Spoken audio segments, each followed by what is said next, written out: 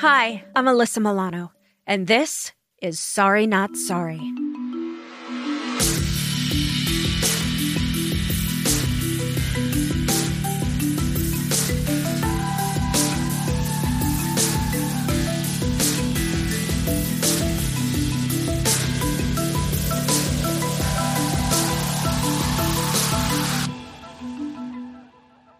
My guest this week is Heather McGhee, and she's amazing. Heather is the chair of the board of directors for Color of Change, America's largest racial justice organization. She is also the author of the new book, which is incredible, The Sum of Us, now available in bookstores across the country. You don't hear much about the racial wealth gap, but you should. Low-income families of color are especially disadvantaged because they're less likely to have savings or inherit wealth and face significant barriers to building wealth. I'm a white male, and I am prejudiced. And the reason it is something that wasn't taught, but it's kind of something that I learned. I think people were surprised that a black woman would show such compassion for a prejudiced white man, and they were surprised that a white man would admit his bias. My name is Heather McGhee. I'm the author of the new book, The Sum of Us, What Racism Costs Everyone and How We Can Prosper Together. And I am working to convince everyone that racism, you know what? It's bad for us all. Sorry, not sorry. Heather, thank you so much for joining the podcast today. I'm really excited to have you. You start your book with the question, why can't we have nice things? So I'm going to pose this question to you. Why can't we have nice things? Racism, Alyssa, it's racism. No, I mean, seriously, when I think about nice things in this formulation, I'm not talking about like laundry that does itself or drive-through espresso and things like that. I'm talking about the nice things that every high-functioning society should have, like universal health care, paid family leave, universal child care, I don't know, a public health system to not have the single worst response to a global pandemic, well-funded public schools in every neighborhood, the things that we all feel like, you know what? How about just food and clean water at this point? Clean water, clean air, people being able to afford their rent and their utilities, that kind of thing. So I spent nearly 20 years working in economic policy, trying to move the needle in Washington and state houses, trying to present the facts to policymakers and say, hey, you know, if we just did this. And what would they say to you? Like, what is the reason why we can't get this done? The people who agree that it should be done say very often that we can't afford it.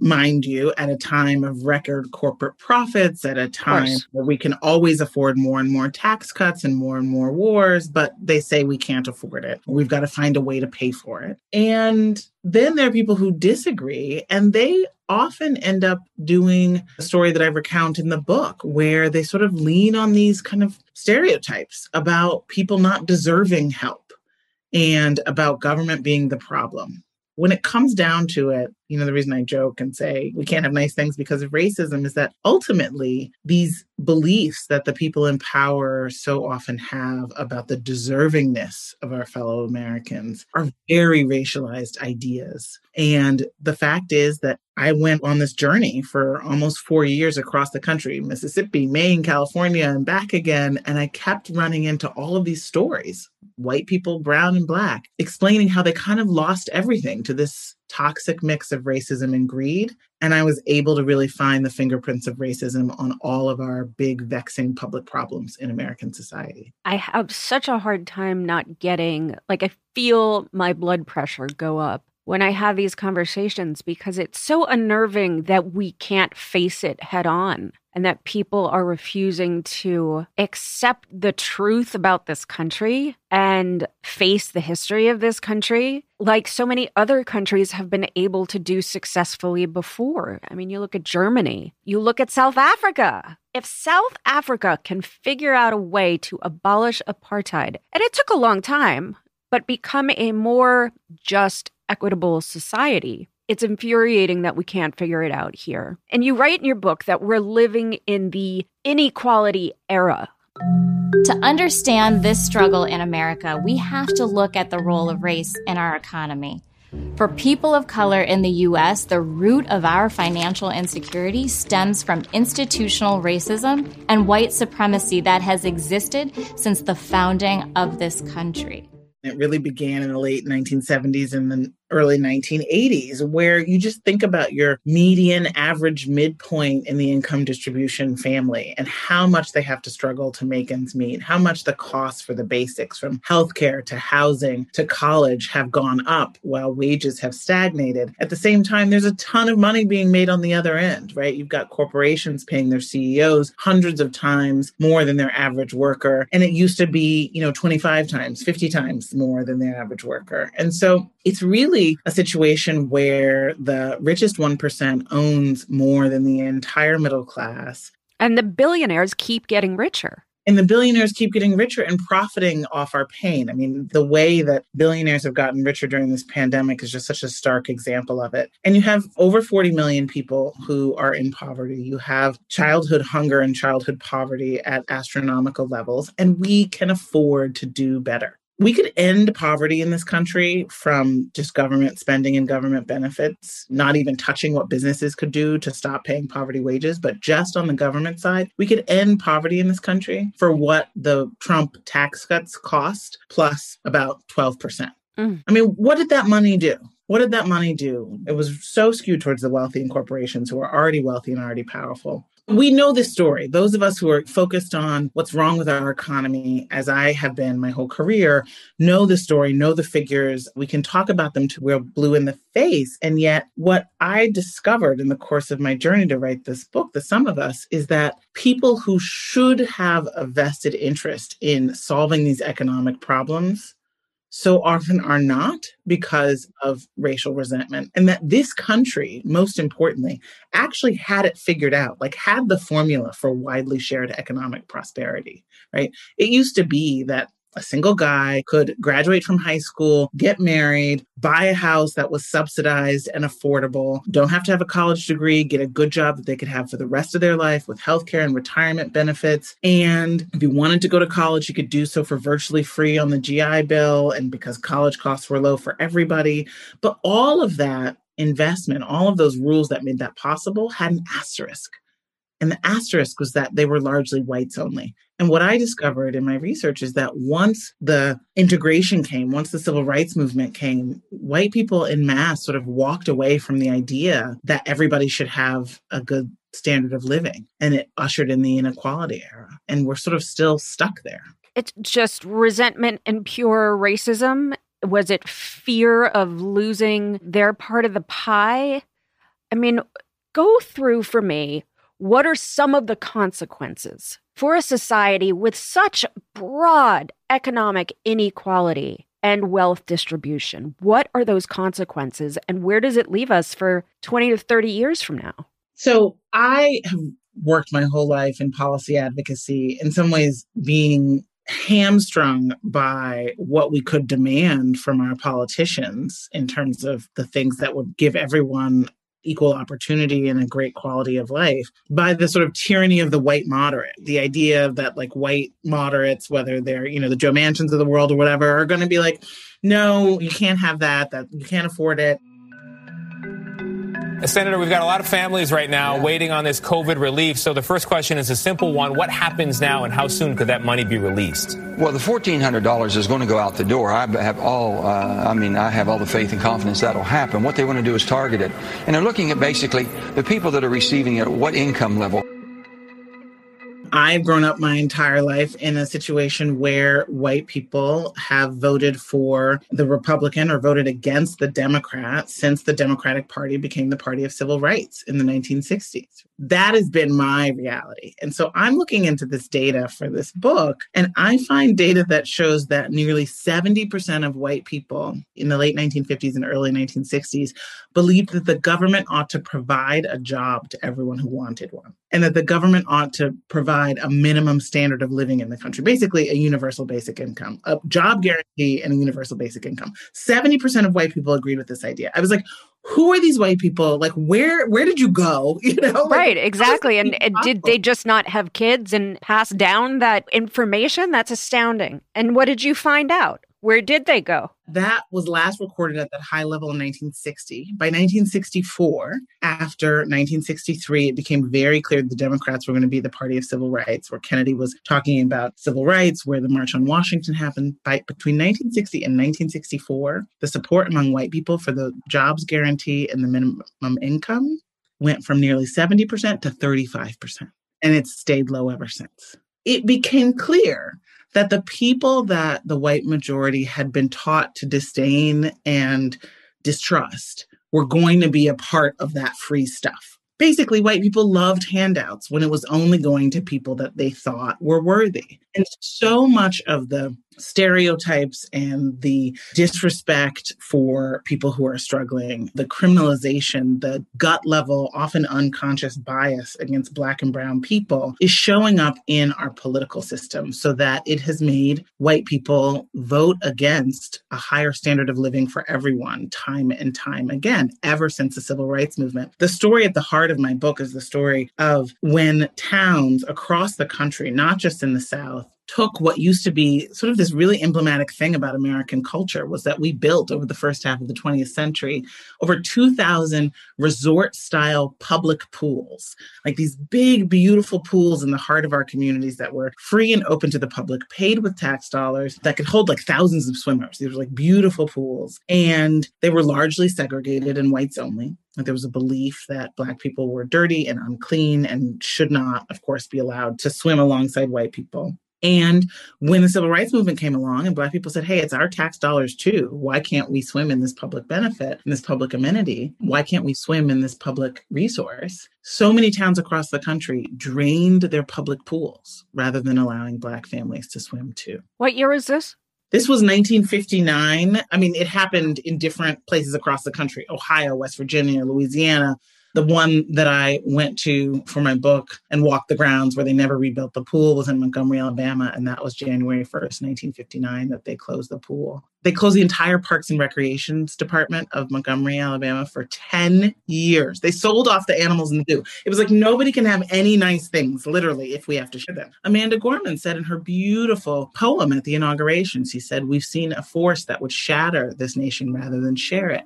We've seen a force that would shatter our nation rather than share it, would destroy our country if it meant delaying democracy.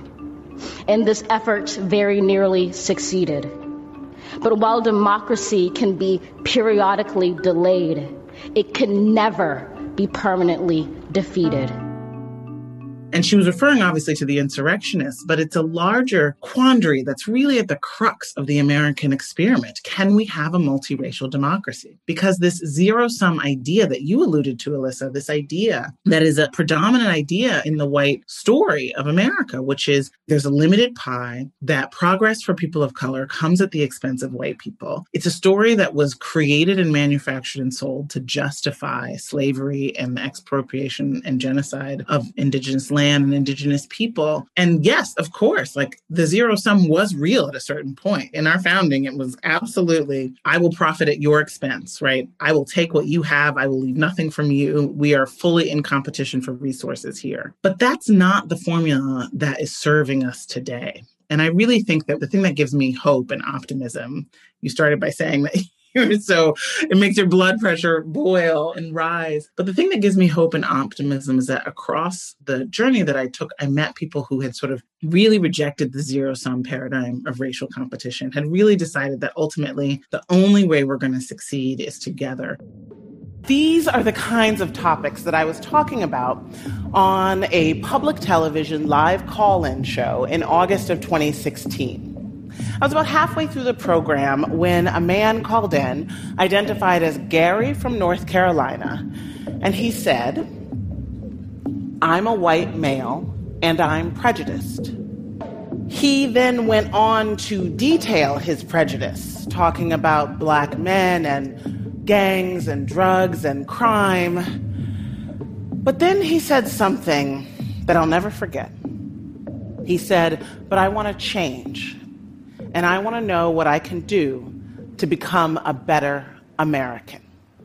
That collective action, whether through government or through organizing or through unions, is the only way that people have ever really sort of guaranteed a high quality of life for themselves, and that we've got to just do it now across lines of race. And that's not actually so hard, because ultimately we all want the same things, right? We want safety for our families and our children. We want to take care of our needs and live out our dreams. And that's the same across race.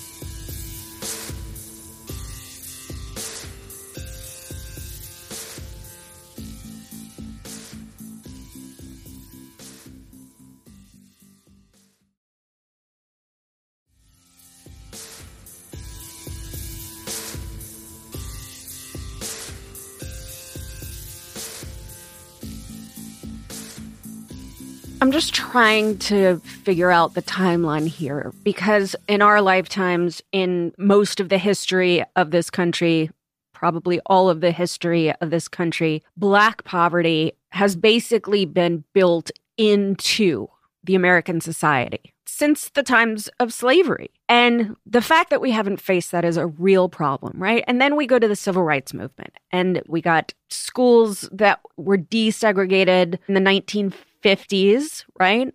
And then we had Nixon in the 60s, late 60s, who was pushing this message of colorblind, right? So that he could push basically a harmful agenda. And he enacted a series of super discriminatory economic policies during his 6 years in the White House. And he called for this idea of a free and open society as a way to place blame on any poverty or crime that might occur. Then we have the 80s. We have Reagan, who cut the budget for a lot of social programs, which I would think had something to do with where we are now, leaving every city leader without federal aid, which we're also facing right now, and little chance to battle poverty and unemployment in Black neighborhoods. Mm-hmm. And so other than those moments in a modern society, which is what I consider where we are right now, what else has happened throughout the history that has brought us to this point, to where we are right now? Well, I truly believe that if you don't understand the history, then you really can't understand the why of the current state. So exactly what you're saying. In the book, I lay out the history of some of the many, many ways that today's wealth that people have today is really about history showing up in your wallet. It's about the history of the lifetimes of free stuff, of handouts that white people got from our government. The government was sort of more committed in the 20th century, when it was a racially exclusive social contract, to the high quality of life of its people. So that meant that you had from the Homestead Act, which was free grants of government property for like a filing fee in the wake of the Civil War. You had the land grant colleges, which took Indian land and gave it to each state and said, here, use this to fund or to build on for what would be basically free state colleges and universities, which was an unheard of government largesse at the time. Like, there was very much a sense that the people across the world were looking at America and saying, wow, you have really figured out the formula for investing in your people and unleashing their capacity. To the fact that in coming out of the New Deal, we had a federal government that mapped the entire country and said, these are the places where Black people and brown people and some ethnic immigrants live, and they are high credit risks because of their color. And therefore, the government should not support the lending by banks in any of these places. It's a practice known as redlining. Buying a house is supposed to be the way middle-class Americans build wealth. Of course, these days, many Americans are struggling to make this dream come true, and for people of color, it used to be practically impossible. And that was by design. Today, the home ownership gap between Black and white and the sort of property value gap between Black and white, much of it can be traced back to those original lines, like to the block by block basis. So you've got government-sponsored segregation. The federal government encouraged the development of suburban housing developments and said, we're going to subsidize and guarantee lenders and housing builders to make these developments on the condition that they not sell to Black people, on the condition that they not sell to Black people. And so much of our wealth in this country comes from a little bit of money we had here and there. You know, a house our aunt owned, and when she died, she was able to pass a little bit down, to the point where today there's this racial wealth gap. That means that Black families have less than a dime in wealth for every dollar owned by the average white family. I mean, fuck this. I'm sorry. Like, seriously, we have to fix this.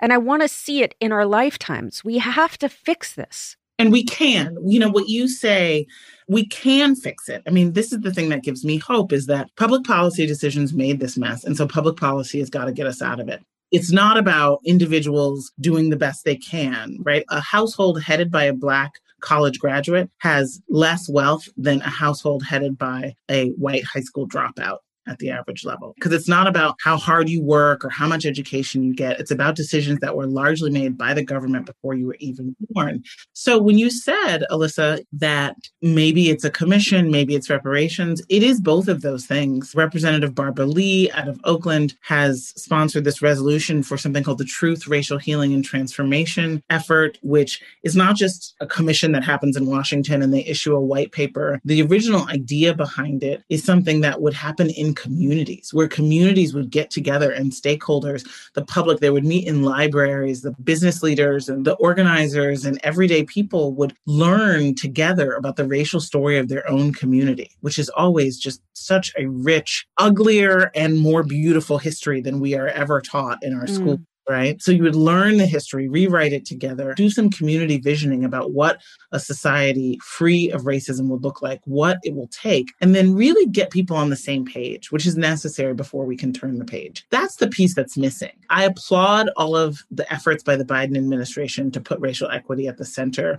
I mean, President Biden, in his first speech on this, actually talked about the zero sum and refuting it and said racism has a cost for everyone. And I was like cheering. But I also think we need to organize around this, because the right wing is organizing all the time.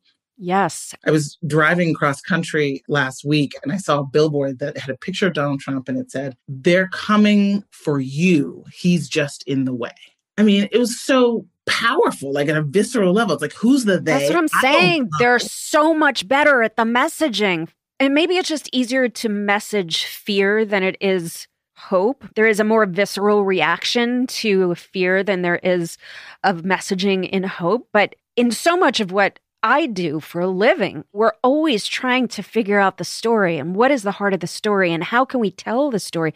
And maybe we need to start like recruiting, I don't know, directors to work for the DNC to figure out how to shape these narratives in a way to be able to compete with how successful the right has been through decades of this messaging. And we're seeing the payoff for them in this rise of white supremacy. I'm wondering if there is a difference in the ways that white people and people of color view the culture right now and the inequities in our culture.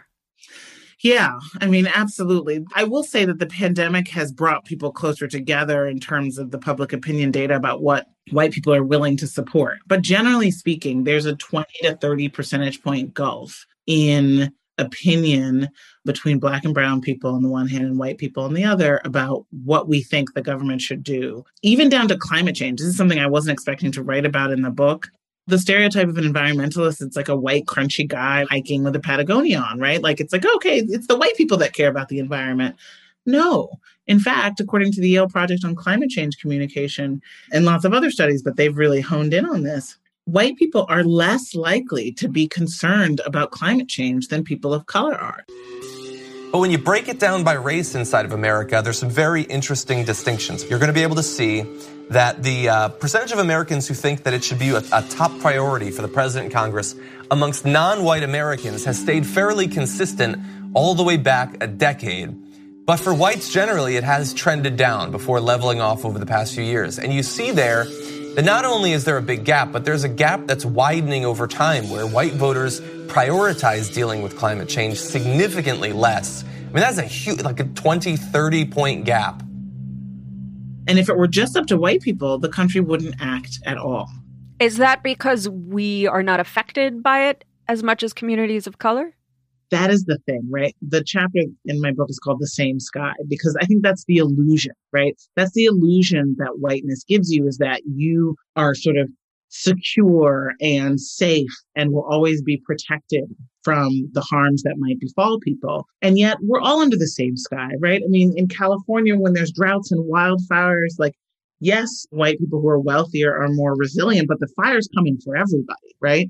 It's really part of the lie of white supremacy communicates to white people is the idea that you don't need anybody else, you're fine on your own, that there's no space for collective solutions, and you should be distrustful of government. And so there's a big thing of like, well, climate change action would require government, and I don't trust government. You know, my dad used to trust government a lot more when it was the New Deal and FDR and he was getting the GI Bill. But then something happened. Government sort of switched sides all of a sudden in the 1960s. So I don't trust government anymore. I'm being sort of glib about it, but that's kind of the narrative. So I do think that there's a cultural gulf. Things like debt-free college and canceling student debt. That's a problem that impacts Black students much more than it does white students, but it does impact the majority of white students. Now, the majority of white students have to borrow to go to public colleges. But because of that wealth gap, it's more acute for Black families, but it's not serving anybody well. But Black people are more likely to want there to be student debt cancellation and debt-free college going forward. Well, because white people think there's an entitlement, which is like, well, wait a minute, I paid for college. Yeah, there's a little bit of that. You know what I mean? And I was able to pay off my student loans. Why should we forgive other people's debt? Most opposed are older white Republicans who are absolutely the folks who went to college when the government paid for the cost of college, right? And now they're saying, I don't want the government to help these young people who should be working for it. Elizabeth Warren does this very well. She's like, you know, it cost me $50 a semester. Yes, I was able to work my way through college.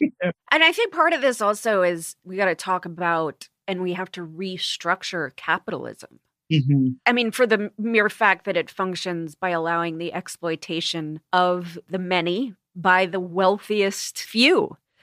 And for this imbalance to work, a political system has to be in place where we can fix that, where we can tax them and we can pay our workers more for their labor. And how is it justifiable to keep certain people down as we're consistently lifting people up?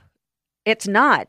But racist, I think, tendencies and inclinations have made it justifiable to these corporations. And there is this incredible disparity that you write about in your book that is so true, but nobody seems to be talking about it. The fact that we really are one of the most, wealthiest countries in the history of the world, and yet our per capita spending on critical things like infrastructure is among the lowest in the world. And that makes a big difference, not only in enabling people to get to work, enabling people to have clean water, which is such a problem in this country that we also are not talking about. So why do you think that this is happening? Why do you think and by the way, infrastructure has bipartisan support, or so they say, has bipartisan support. That is the one issue that no matter who's in office, they always promise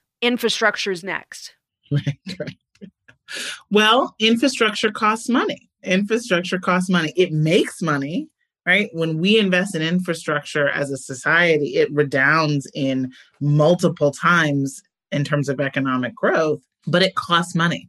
And ultimately, the Republican parties being so wedded to tax cuts, and then just enough, frankly, white Democrats being not willing to pick the fight about how we prioritize our spending and who we ask to pay for it, has meant that we stay, at the bottom of the barrel, that the American Society of Civil Engineers gives us a D+ for our roads and bridges.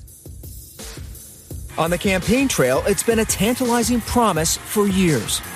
Let's build wireless networks into rural communities so everybody can tap into world markets.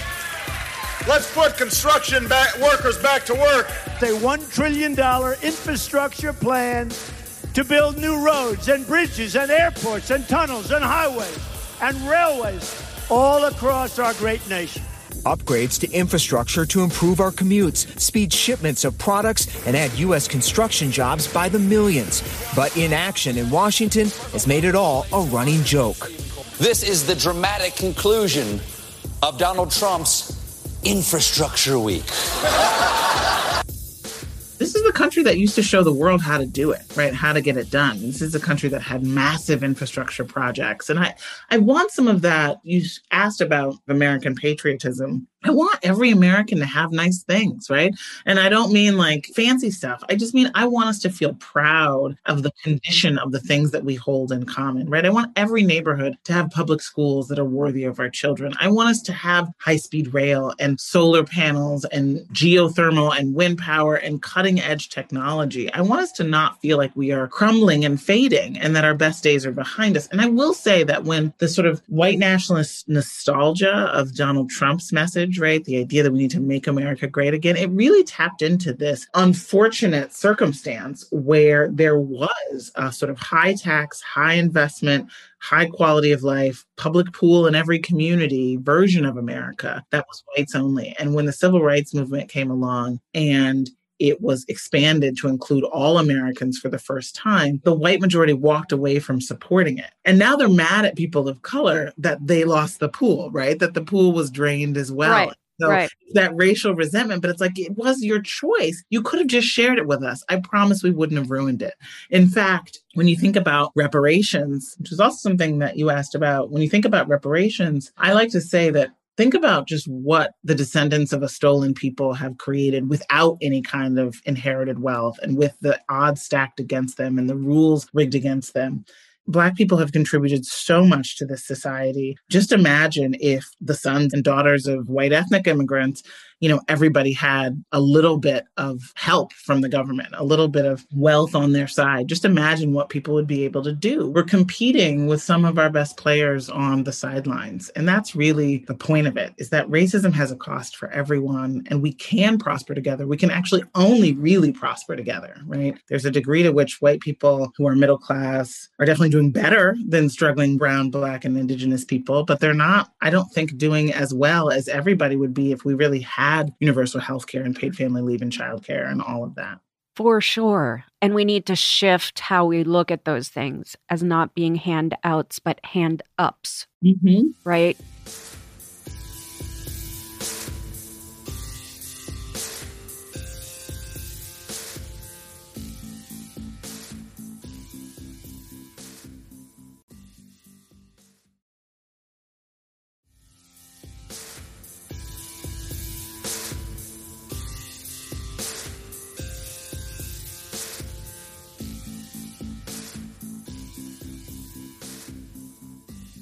I want to know, other than legislation, how do you feel like we move past this? It seems like we just need to totally change the governmental mindset around spending. But in order to do that, we have to change the mindset of people. So how do we get to that point? I do think that the movement that has been sparked this year with the murder of George Floyd and has been put in the works for years by Black Lives Matter is a really crucial part of it, because what it's doing is it's opening up the place for conversation, for education, and for healing. Ultimately, we are a very sick society. And of course we are. I mean, our society has been shaped by racist, dehumanizing ideas and by violence of the most intimate kind and the most public mob violence, right? And so we have a lot of healing to do. And that's why I do think that this effort that Barbara Lee is championing in Congress, which would basically give resources and a framework for communities to do this kinds of truth, racial healing, and transformation work, is really important,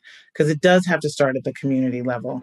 First, this is a marathon we're in for justice. And remember, 401 years ago, my ancestors were enslaved. So we have to run each lap of this race and take that baton and keep going. So it's important now that we support reparations, H.R. 40, because now's the time to repair the damage. And also my bill, H.R. 100, which sets up a Truth, Racial Healing, and Transformation Commission.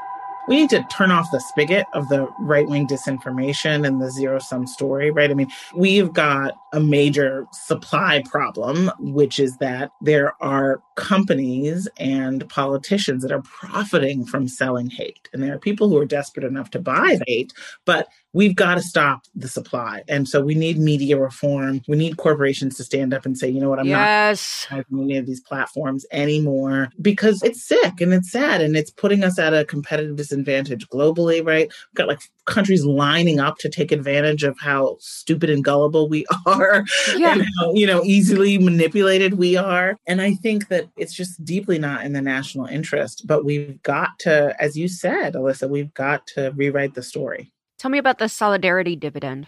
Yeah, so I kept coming up against these stories of people actually rejecting the zero-sum worldview, of people coming together across lines of race and fighting for things that we can only win together, that we can't win alone. Things like cleaner air, higher wages, better funded schools, right? These are the things that I can do all I want on my own, but it's not going to get there. I'm not going to win healthcare for anybody but myself. There are some things that we have to do together. And in a racially diverse society, we're going to have to, in order to get a critical mass, do so across lines of race. So that's the solidarity dividends, the idea of these gains that can be unlocked through coming together across race and not letting the wealthy and the powerful divide us by race, which has been their core strategy since the founding of this country. It's amazing. You work with Color of Change, which is one of my favorite organizations on the planet. Will you tell us a little bit about the work that you do and how my listeners can support your work? Absolutely. So Color of Change is the nation's largest online racial justice organization. We are 7 million members strong, Black people and their allies who are fighting to hold corporations and government accountable for the way that Black people are able to live and thrive. And this summer was obviously a year when so many people were looking for an institution that had the strategy and the reach to be able to make change all over the country. And I'm just so lucky that Color of Change had been building for nearly 20 years since Katrina actually was when we were founded. And Color of Change takes on district attorneys for bad charging decisions, district attorneys who are feeding the machine of mass incarceration. Color of Change takes on the platforms that are selling profit for hate. We do a lot of work in Hollywood to make sure that we change the narrative and tell Black stories in a way that restores the dignity and full humanity of our people, because we do believe that stories matter. Through the Voting While Black PAC, we give people a way to reach Black voters and to organize Black voters. We're in every state in the country. We are mostly online, but we do a lot of offline organizing as well. And we let people show up and take their outrage and channel it into action. And you can find us at colorofchange.org. And then finally, what gives you hope? I think about January 6th, which was just such a terrible day in American history. And it was not unlike other instances of mostly white mob violence in our society, in that it was a rage against the possibility of a multiracial democracy. I am more hopeful because of what happened on January 5th, which was a multiracial coalition of people in Georgia following the lead of Black women who were organizing to say enough is enough, putting a bet on a young Jewish guy and the heir and successor to Martin Luther King and his church, right? Basically saving the country and possibly by extension the world. And nobody thought it could happen. I didn't think it could happen, but it happened. And because of that, we're able to address the pandemic. We're able to address climate change. We're able to get the babies out of the cages. We're able to do so many things that is restoring justice in this country. And it happened in the most unlikely of places with some of the most unlikely people. And that is what gives me hope, because America is just as much the coalition that put Democrats in charge of the Senate in Georgia on the 5th as it is the people who raided the Capitol on the 6th. Well, you give me hope, Heather. So thank you. Thank you so much for being a part of the podcast. The past, something that no longer holds sway over our societies, something that no longer exists. But World War II took place less than a century ago. Survivors of the Holocaust are still alive today. The Jim Crow's laws were enforced until 1965. L'apartheid a été une réalité jusqu'en 1991. We live in a world where people face barriers to education, employment, health, justice, and culture just because of the color of their skin. Where people are discriminated against, excluded, stigmatized, attacked, or even murdered. Just because of where they come from, what they look like, or what they believe in. No more. No more. No more. Hoy decimos basta. El racismo y la discriminación son causados por la ignorancia y el miedo a lo que creemos diferente. ويخترقان هياكلنا الإدارية وثقافتنا الشعبية وتحيزنا وفرضياتنا اللاواعية. But this doesn't have to be the case. You, me, us, we can create the change that we want.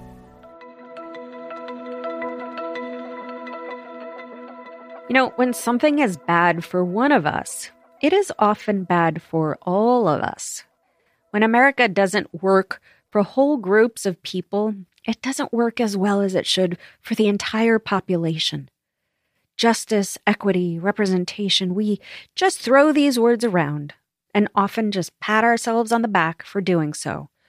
But we need to be more effective at convincing those in power to make real and effective change, or we need to kick them out and replace them with people who will. I love Heather McGhee's idea of a solidarity dividend. It is truth that when we come together and work together, it benefits everyone. There are tangible benefits for everyone when we make sure we're all on equal footing.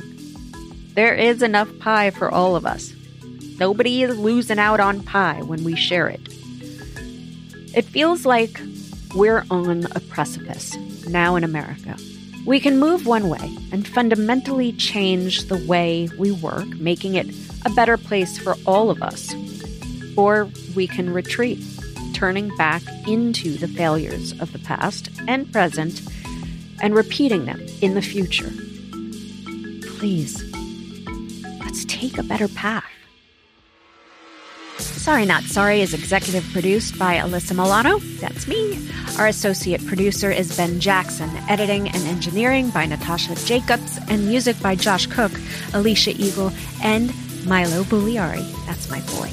Please subscribe on Spotify, iTunes, or wherever you get your podcasts. And if you like the show, please rate, review, and spread the word.